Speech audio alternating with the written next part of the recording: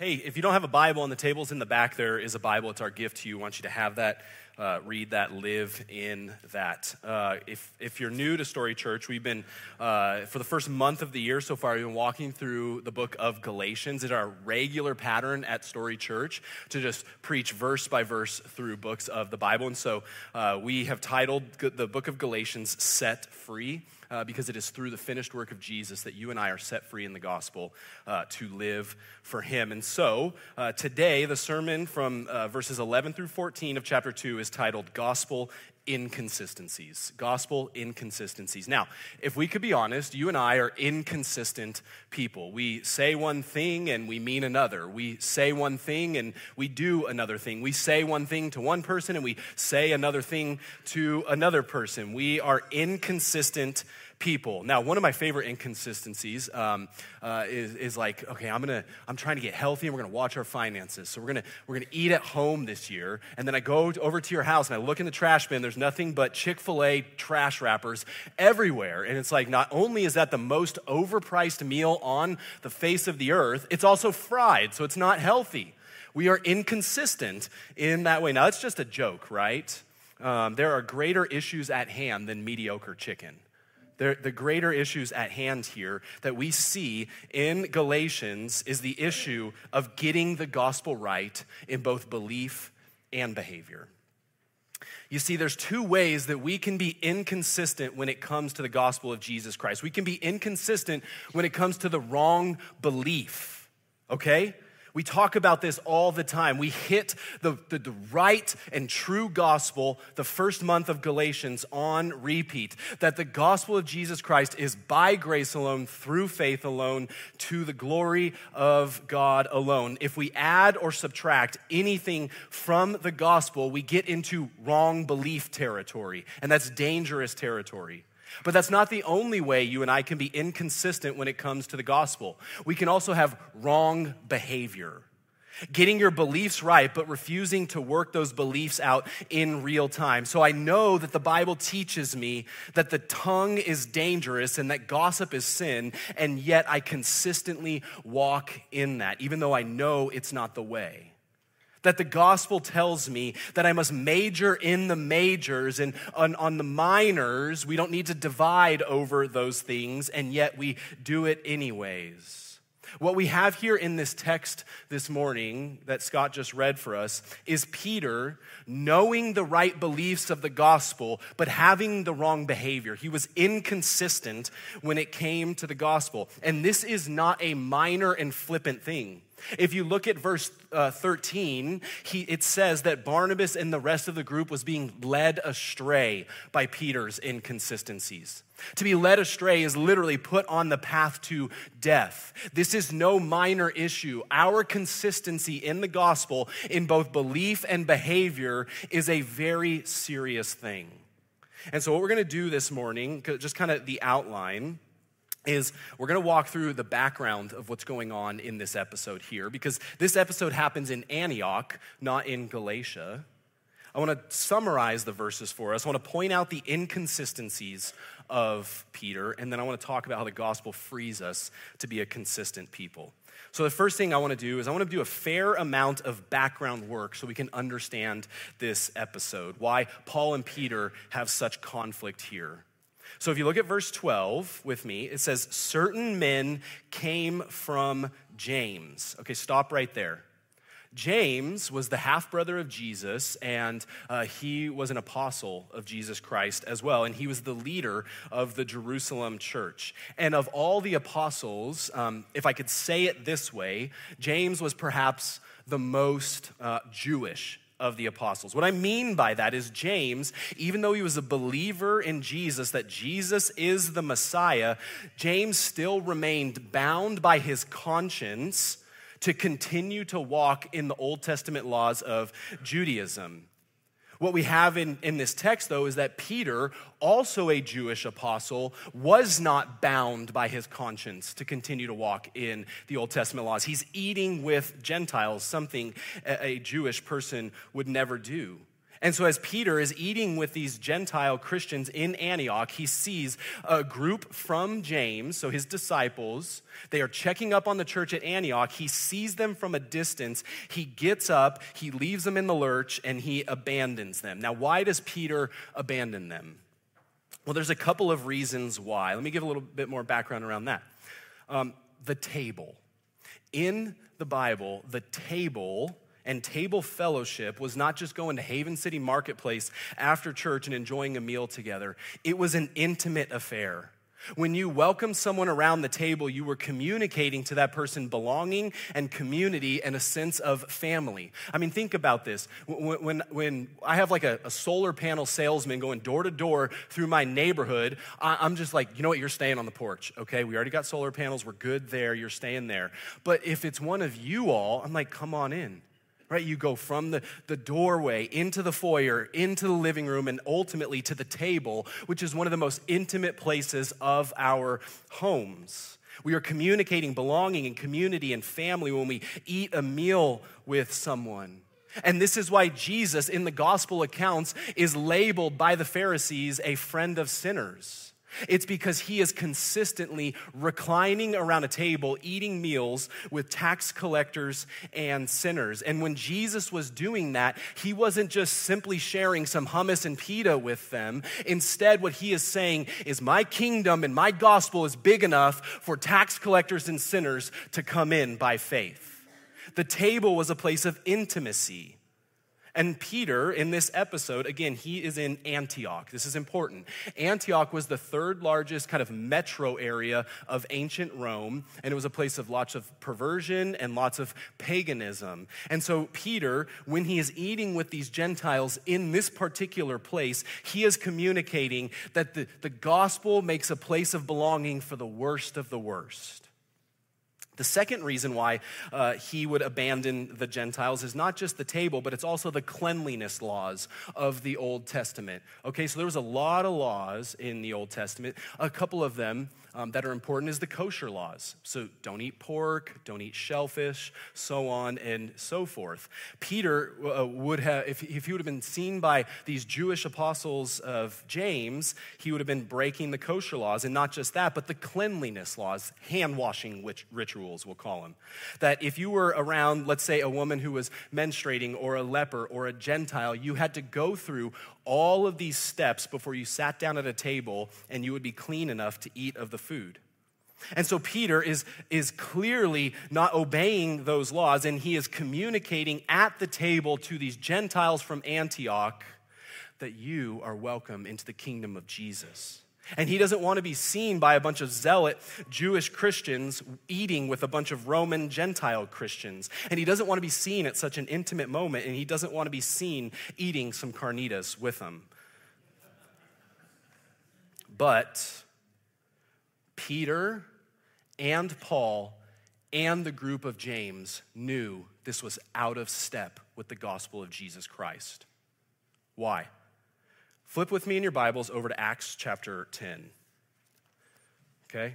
And again, if you didn't bring a Bible, the table's in the back. We'll have that for you. Acts chapter 10. In Acts chapter 10, verse 1, and I'm going to cover 10 through 15 here, and I'm going to try and fly through it, and we're going to have a longer sermon this morning. We're just going to deal with it, okay? Verse 1 of Acts chapter 10 says this: At Caesarea, there was a man named Cornelius, a centurion of what was known as the Italian cohort. Stop right there. What you need to read into that text is that Cornelius and his family were Gentiles. They were Italian, and not only that, but they worked for the man, so to speak. He was in the military, and he was powerful in the military. And in chapter 10, verses 2 through 8, Cornelius gets a vision from the Lord, and he says, you need to go to this place. There's going to be a man there named Peter, and Peter is going to tell you the truth of the gospel. And then in verses 9 through 16, Peter himself will get a vision from the Lord. And in this vision, just to summarize it, there's a tray of food that descends. And on that tray of food, there was all of those things that break the kosher laws, okay? So you got that carnitas, you got that bacon, right? You got that shrimp cocktail. That's all on that tray. And God says to Peter in his vision, rise, kill, and eat. And Peter, the ever audacious Peter speaks back to the Lord and says, by no means, that's I can't do that. That's breaking the law. That's unclean. And the Lord speaks back to Peter and says, do not call unclean what I have declared clean. Look at verse 15, I mean. And the voice came to him again, Peter, a second time. What God has made clean, do not call common. This happened 3 times, and the thing was taken up at once. The Lord is making clear, this isn't just about food. This is also about people. And in verse 28, the rest of the verses, Peter and Cornelius meet, and they begin to build a relationship. And look at verse 28 with me. And Peter said to them, Cornelius and his people, you yourselves know how unlawful it is for a Jew to associate with or visit anyone from another nation. But God has shown me that I should not call any person common or unclean. And then the rest of chapter 10, Peter ends up preaching the gospel to Cornelius and his family. They repent of their sins. The Holy Spirit descends on them. And Peter says, go and get baptized. Okay? So God is already making clear that the gospel is for every tribe, tongue, and nation. It is for all peoples. And we must not call anyone unclean if he has declared them clean. Now look at verse 11, chapter 11, verse 1. Now the apostles and the brothers who were throughout Judea heard that the Gentiles had also received the word of God. So word's spreading, okay? Gentiles are in. The Holy Spirit dwells in them. They're getting baptized as well. Now look at verse 2. So when Peter went up to Jerusalem, the circumcision party, the same group of people as the group of James, criticized him, saying, you went to uncircumcised men and ate with them. They're already accusing him of being with unclean people. Now jump down in chapter 11. I'm going to skip some verses. Go to verse 17 with me. 17 and 18 says this. If then God gave the same gift, that's the Holy Spirit, to them, the Gentiles, as he gave to us, the Jews, when we believed in the Lord Jesus Christ, who was I that I could stand in God's way? When they heard these things, the circumcision party, when they heard these things, they fell silent and they glorified God, saying, here it is, then to the Gentiles also God has granted repentance that leads to life. In other words, Peter and James and the circumcision party and everyone in Jerusalem agrees the Gentiles are in. The Holy Spirit dwells in them as he dwells in us. And then in chapters 11, 12, 13, and 14, the mission continues to go forth to the Gentile world. And then we flip over to chapter 15. Go to chapter 15 of Acts with me. I love that sound. Pages flipping. I love it. Chapter 15, read verses 1 and 2 with me.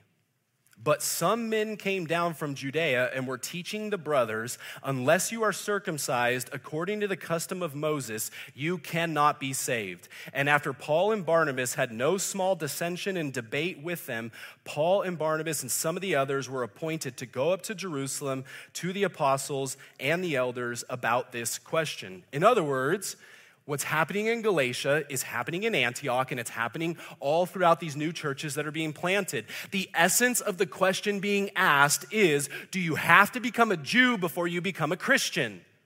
And already they've answered it in chapter 11. The Holy Spirit is evidence enough. He dwells in you. You're in. Jesus is enough. You do not need to be circumcised in order to be saved.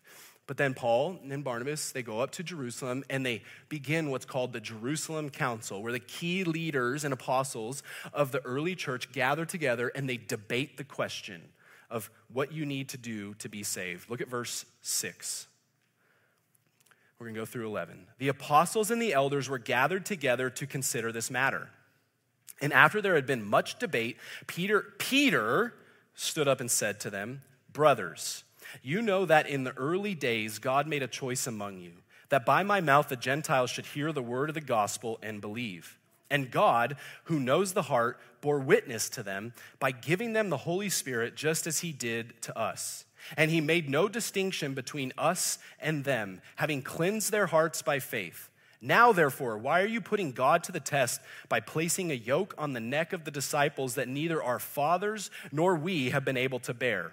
But we believe that we will be saved through the grace of the Lord Jesus, just as they will. Peter throws the hammer down. It is by grace through faith that you come to salvation, and that's it. We need not throw a burden or a yoke on them to say you got to do this and Jesus in order to get saved. And the rest of chapter 15 is the Jerusalem Council coming to the same conclusion, that it is by grace through faith in Christ to the glory of God alone. That is salvation. That is it. Okay? Now, with all that background in mind, flip back over to Galatians 2 with me. And remember, this is Peter. Peter, that's Cephas in verse 11, is the same name as Peter. He is the one who is being inconsistent. He knows right belief. He knows it's the gospel alone, not the customs of Moses, in order to be saved. And yet his behavior is inconsistent. At the end of the day, what the Jerusalem Council decided was this: if Jews that are Christians want to remain Jewish in their obedience, if they feel bound by their conscience to not eat pork and not eat shellfish, that's okay. They can do that with two caveats. Number one, they don't bind anyone else to that. And number two, they understand that obeying those laws does not save them. Okay, that's what the Jews had to understand. On the other hand, the Gentile Christians had to understand that they are freed by the gospel to eat pork with two caveats. They do not require Jews to eat it if they don't want to, and they also understand that eating bacon doesn't save you, okay? What they all needed to come to the conclusion of is that our conscience is different than salvation. Jesus saves us, and then we work out our salvation with fear and trembling in order to honor God. So if Jews wanted to keep on not eating pork, that's okay. If they wanted to eat pork now, that's also okay. If Gentiles wanted to refuse pork or eat pork, that's okay. And all of this matters because Peter is leading people astray. So that's the background to this episode, Peter and Paul. Now, let me summarize these verses for us very quickly. In this episode, in verses 11 through 14 of Galatians 2, we have 7 kind of steps of what's going on here. Let me fly through those. The first step, Peter comes to Antioch and he begins to eat with the Gentiles, all right? He's not bound by his conscience to stay away from them. Number 2, certain men from James came to Antioch. Number 3, Peter becomes afraid of this group. Number 4, his fear causes him to draw back and separate himself from the Gentiles. Number 5, the rest of the Jews and Barnabas, Paul's partner, withdraw alongside Peter and join him in his hypocrisy. Number 6, because of this, Peter stood condemned, that is, guilty of wrong behavior. And the final step to this is that Paul rebukes Peter to his face. Paul gives his assessment of the situation and the content of his rebuke. His behavior is out of sync with the gospel, and it is inconsistent with Peter's own life commitments and belief. So my question is, why does Paul place this Antioch episode in this church, in this letter to the church at Galatia? Well, if you remember to when Pastor Chris spoke last week, there was a Titus situation. Titus was a Gentile Christian who would go on to be a pastor, and he was uncircumcised. And the early church was arguing, does he need to be circumcised? Does he not need to be circumcised? And they came to the conclusion that he doesn't need to be circumcised in order to be a Christian. And Paul is using this situation with Peter as a highlight that it is not through the law that you are saved. It is through the gospel that you are saved, and that is it. So what is the gospel? John Piper says this: the gospel is the good news that the privilege of getting right with God was purchased fully when Christ died for our sins and rose again. And that the only way to enjoy this privilege is to live by faith in the Son of God who loved us and gave himself for us. That's it. Titus believed this. He was in. Gentile Christians believed this. They were in. Jewish Christians believed this. They were in. And everything downhill from that is freedom in Christ. But Peter's getting some stuff wrong here.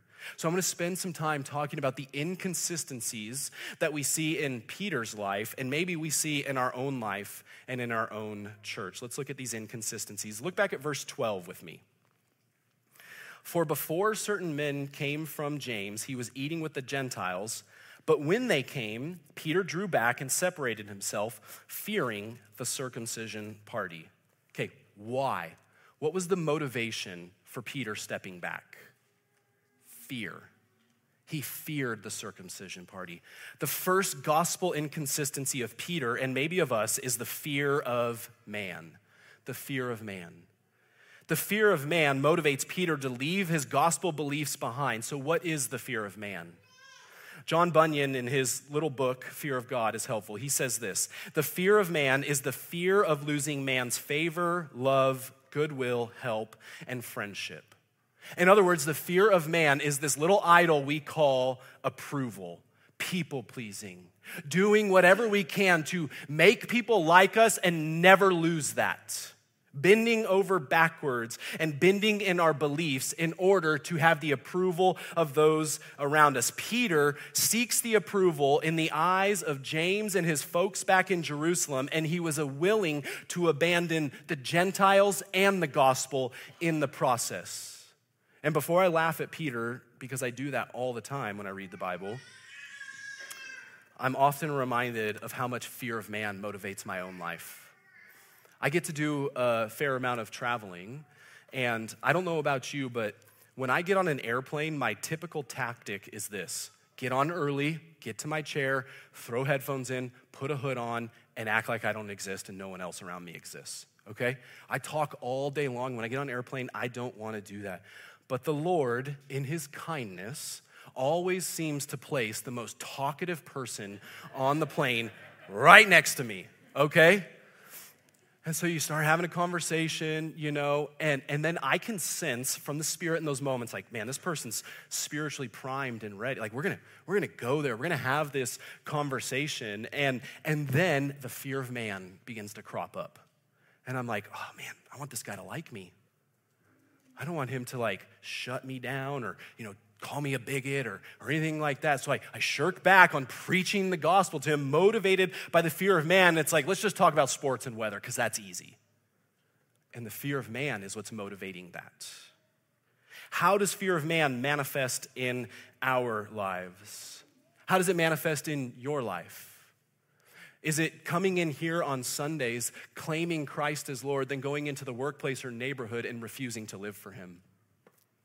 Is it constantly building relationships with those who are outside of the faith, but never taking the next step into saying, you gotta repent and follow Jesus? We refuse to do that, motivated by fear of man. Now, why was Peter's fear of man out of step with the gospel? Why is it inconsistent with the gospel?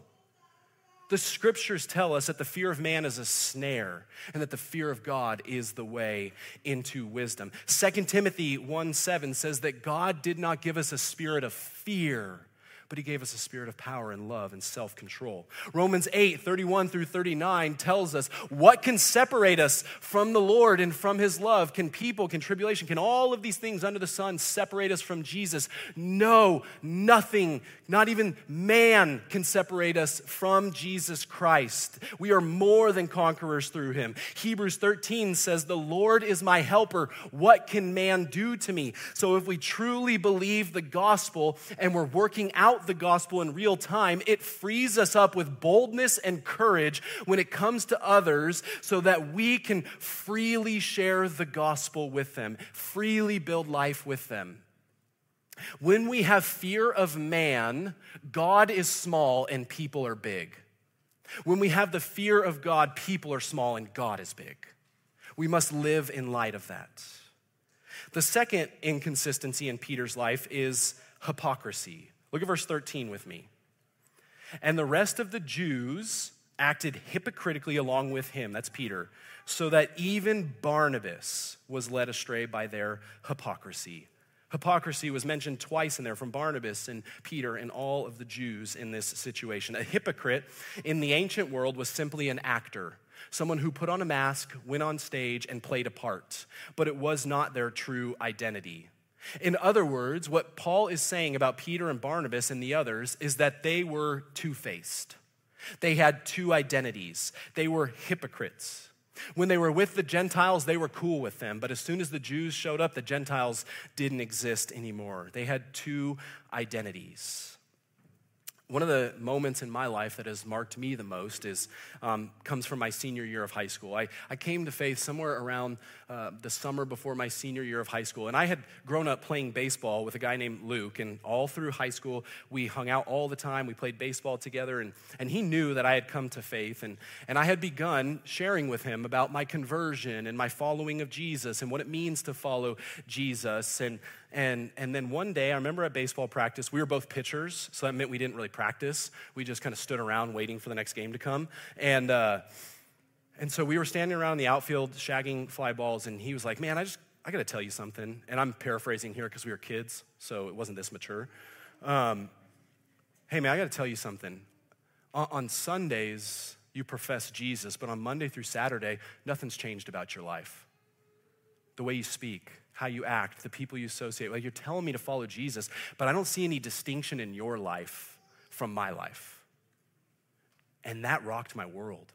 Because that's hypocrisy, friends. That was two identities. And hopefully I'm a little less of a hypocrite now by God's grace. What gives you your worth? What is your true identity? If you take the hypocritical mask off, who are you? Galatians 2:20 tells us Christ was crucified for us, and it is no longer us who live, but it is Christ who lives in us. The defining characteristic of your life, your identity, is that you belong to Jesus and his Spirit dwells in you. So in this case, Peter is not sometimes Jewish when the Jews are around and sometimes Gentile when the Gentiles are around. He is always someone who belongs to Jesus. At the end of his life, Peter will know this. As he denies Jesus 3 times and he's restored 3 times, he experiences the grace and mercy of Jesus in such a way that he knows, I belong to Jesus, and that's who I am. That's the totality of my being. Paul knows this. Paul went from a persecutor to a pastor. He belongs to Christ. Barnabas, Titus, James, the group of James, the circumcision party, if they follow Jesus, their primary identity is I belong to Jesus. And you, if you've turned from your sins and trusted in Jesus, your primary, your only, the totality of your identity is that you belong to Jesus. But how often are we hypocritical? Where we begin to change our identity depending on situations. What do we allow to change our identity? Is it past sins that we walk in shame over? Is it present accomplishments that we get puffed up chests over? Is it future aspirations that we sacrifice everything to try and achieve? Is it how much money we have, what political party we belong to, what educational degrees we have on our wall, what ethnicity and people group we come from? What is it that we allow to change our identity? I mean, think about this. You're in here, and so I'm guessing you love and want to follow Jesus. Does that loving and following Jesus translate to 9 a.m. tomorrow morning? Does it translate to Tuesday night at 7 p.m.? Does it translate to Friday night at 7 p.m.? Are you a different person here than you are at work tomorrow? Are you a person who gladly sings of the joy of the Lord wherever you go, but the second you get in your little group outside of this gathering, it's just like grumble, grumble, grumble, grumble, grumble? Right? Are we hypocrites? Are we two-faced? The reason why we become that way is we begin to add something other than Jesus to our identity. We begin to lose our way and act as hypocrites because Christ is no longer ruling us. But hear me, church, the gospel tells us that the death of Christ assures us of God's love to us, and it also gives us a deep root of stability and security in our lives.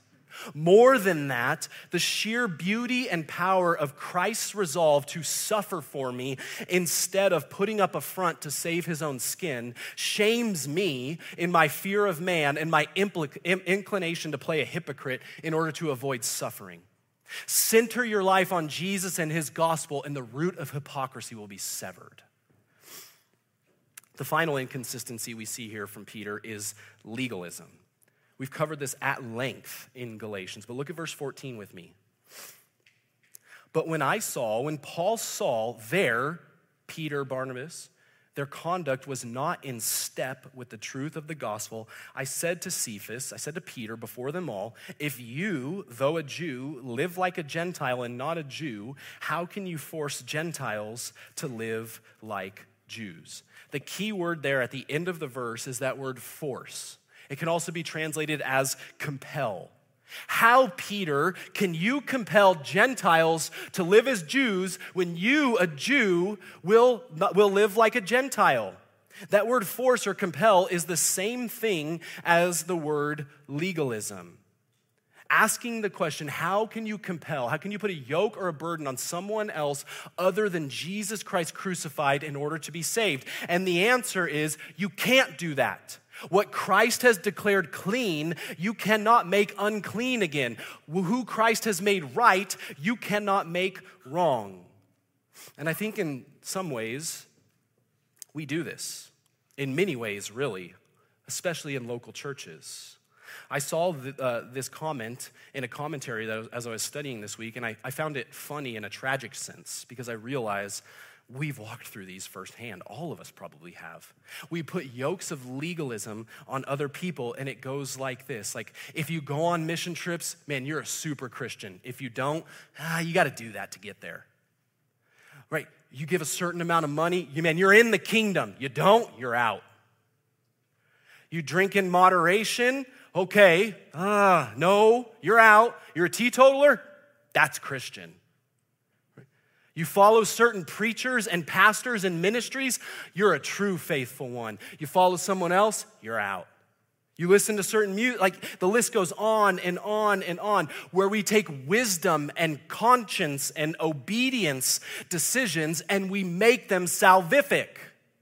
Where the Jews, man, they wanted to say, we're going to continue to get circumcised and we're going to obey the kosher laws, and that's fine if they would have stayed there. But the second they stepped over the bounds and said, you got to do that in order to be a Christian, that's when they became legalistic. Friends, if you have wisdom issues or conscience issues and you're wrestling with those through the Word of God and you want to honor the Lord and the Holy Spirit is leading you and guiding you, you have freedom in Jesus to make those decisions. You may not compel anyone else to follow them.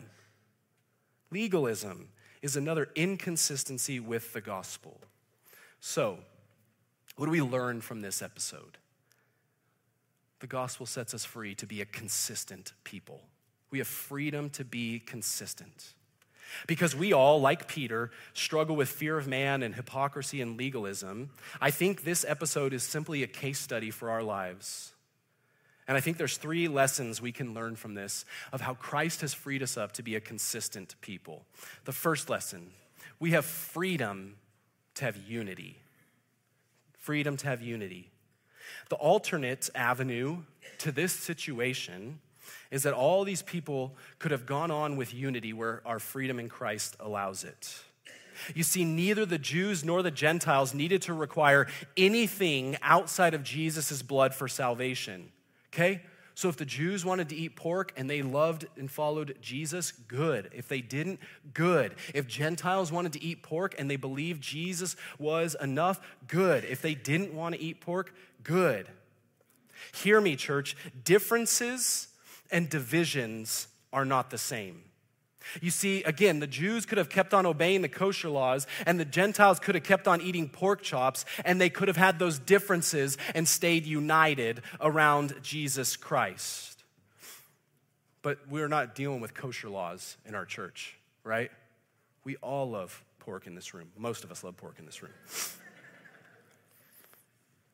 But we have all of these examples, right? Homeschool. Let's talk about it, okay? Katie and I choose to homeschool. That's our conviction. That's our conscience. That's where it's led us. We don't know if it's going to be there next year or the year after. Some of you choose public school. Some of you choose private school. Hear me. If you're praying and you're seeking the Lord in the Spirit, make that choice. Homeschooling is a way, not the way. Do you understand me? Okay? Church structure, church preferences, okay? Oh, I want the church to be structured this way, and we got to do this, and we got to do that, and we got to do this, we got to do that. Listen, if the word is preached, we're taking communion, we're baptizing people, we're seeking fellowship and prayer, we're doing the things. Everything else is preferential. And as soon as we elevate preferences to standards, friends, we are creating division where there's simply differences. You see, what division does is it takes the adjectives of your life and makes it the noun. Adjectives describe aspects of your life. Nouns are who you are in your being. Okay, think about this. God is love. God is holy. That's a noun. God has kindness. God has grace. That's an adjective. I get all this from Tony Evans, by the way. Depending on the situation Peter was in, he chose which adjective became his noun. The group of James was around, I become a Jew. They're not around, I become a Gentile. When all along his noun should have been and should always have been, I am a blood-bought, redeemed child of God through the work of a risen Savior. That's it. And that never changed. Unity in a church comes when we are united on the nouns and we don't let the adjectives create division. So let's talk about race. I am a white Christian. Some of you are black Christians. Some of you are Asian Christians. Some of you are Hispanic Christians. Those adjectives don't go away. I will always be white, and in February, nearly see-through.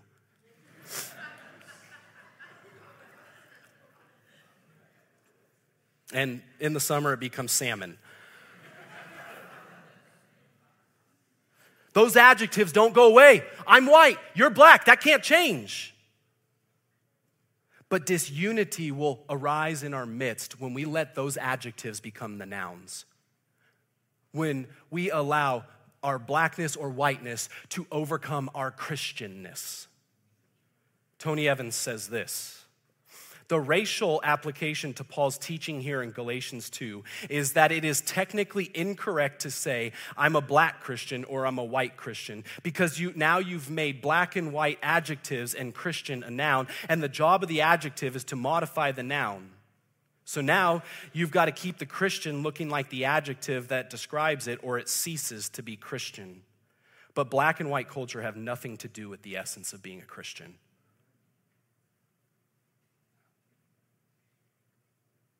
We're in an election year, are we not? We all know this. I get the mail every day. I'm sick of it. And I have my very own personal and passionate political leanings.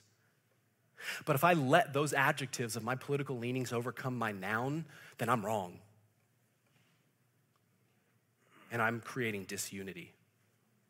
What the gospel says is we come from wildly different backgrounds, families of origin, jobs, educations, political leanings, income brackets, and colors of skin. But the greater thing is that I and you call Christ King. And if we do that, we share the same baptism, the same gospel, the same Lord, the same kingdom, and the same mission in common, and that overcomes everything else in our life. We have freedom to be unified around the main thing. And here's the main thing. I am more evil than I ever show, and yet I am more forgiven than I could ever believe. If you and I actually believe that, we will be humbled at the foot of the cross, and we will seek the main things together, and everything else will fall into its proper place, which is not salvific. Okay? Freedom for unity. The second thing is freedom for confrontation, freedom to confront. When we are freed up in the gospel, we now have freedom to confront one another. We can call this tender truth-telling, not T-I-N-D-E-R, T-E-N-D-E-R, okay? Tender truth-telling. Okay, and think about this situation here for a second. Peter was kind of the head honcho, right? He was close to Christ. He was kind of the initial pastor. He was the kingmaker of the future pastors. He's the one that holds most of the power. And Paul, the one who persecuted and killed Christians, goes and approaches the head honcho and confronts him. Why? Because Paul was bound to God, not the fear of man, so he had no fear in confronting Peter. But here's the deal. In confrontation, friends, we must keep both tenderness and truth-telling in tension with one another. We all skew one way or another, right? Some of us skew on the tenderness side, right? What do we do when we skew too far that way? I just want to be nice at the end of the day, so I'm going to soften the edges of Jesus and the gospel because I don't want anyone to be mad at me. That's the tender, if we skew too far that way. You guys can probably guess where I skew. A little too far on the truth side, okay? And what happens when we skew too far this way? We don't keep love and grace in mind, and we just kind of become mean and harsh because we just want to be right. No matter what, be right at all costs. But the truth is, in the gospel, we should love each other enough and have enough unity and be freed up enough by the finished work of Jesus to confront one another in both tenderness and truth, grace and love, truth coded in love. And here's the deal, guys. When we're talking about confrontation, what we're talking about here in this situation is Peter getting the gospel wrong, okay? Peter was leading people astray. These are big issues. Because I think all too often when you preach these sermons, I'm like, man, you're freed up to confront. We all go to like the most minor of issues. I'm like, oh, I can't wait to bring that one up. And you're like, Travis, I need to have a meeting. I'm like, oh, great, here we go. Right? This isn't a preferential issue. This is a gospel issue at stake. Either belief is wrong or behavior is wrong. And Paul sees that behavior is wrong in Peter, and so he says, man, I got to go confront you. And the end game of his confrontation is not that he would make Peter feel ashamed, not that he would be right. It is ultimately so that Peter would repent and get back in step with the gospel of Jesus Christ. So hear me, when I'm saying we have freedom to confront, I'm not saying we get to turn into a bunch of jerks with our antenna up, searching for ways to call other people out. But what I am saying, friends, is that we are freed up when you see someone walking in sin or hypocrisy, especially a brother or sister in Christ. You have freedom to go with humility and say, hey, I see something in your life that's out of step with the gospel. Can we talk about that? I'm not coming down on you. I don't want you to feel terrible about yourself. I just want to have a conversation, which leads to my final point. When we confront, we also in the gospel are freed up to reconcile. Freedom for reconciliation. Here's something that's really cool about this whole scenario. In the end, Paul and Peter reconciled. Paul and Barnabas reconciled. I think all too often when we walk through confrontation, we're just like, I said my piece and now I'm bouncing. Okay, especially in the American church, we have a disagreement with someone in the body or something going on in the church, and we're like, I'm out, man. I'm out. Why? Because we're fragile people and we're unwilling to do the work of confrontation and reconciliation, which always work hand in hand. How do we know that the gospel frees us up for reconciliation? The very essence of the gospel is that we were enemies, and at that time is when Christ died for us and reconciled us into friends. We were orphans, and through his reconciliation, we became children. We were in darkness, and through his work of reconciliation, we came into the light.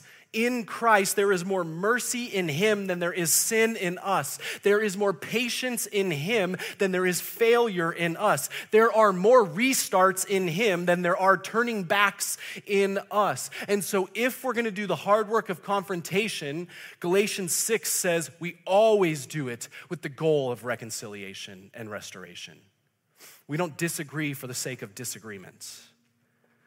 And in order to do this, church, we must have both the lowest and highest anthropology. Anthropology just simply being how you view other people. If you have a low anthropology, here's what you expect.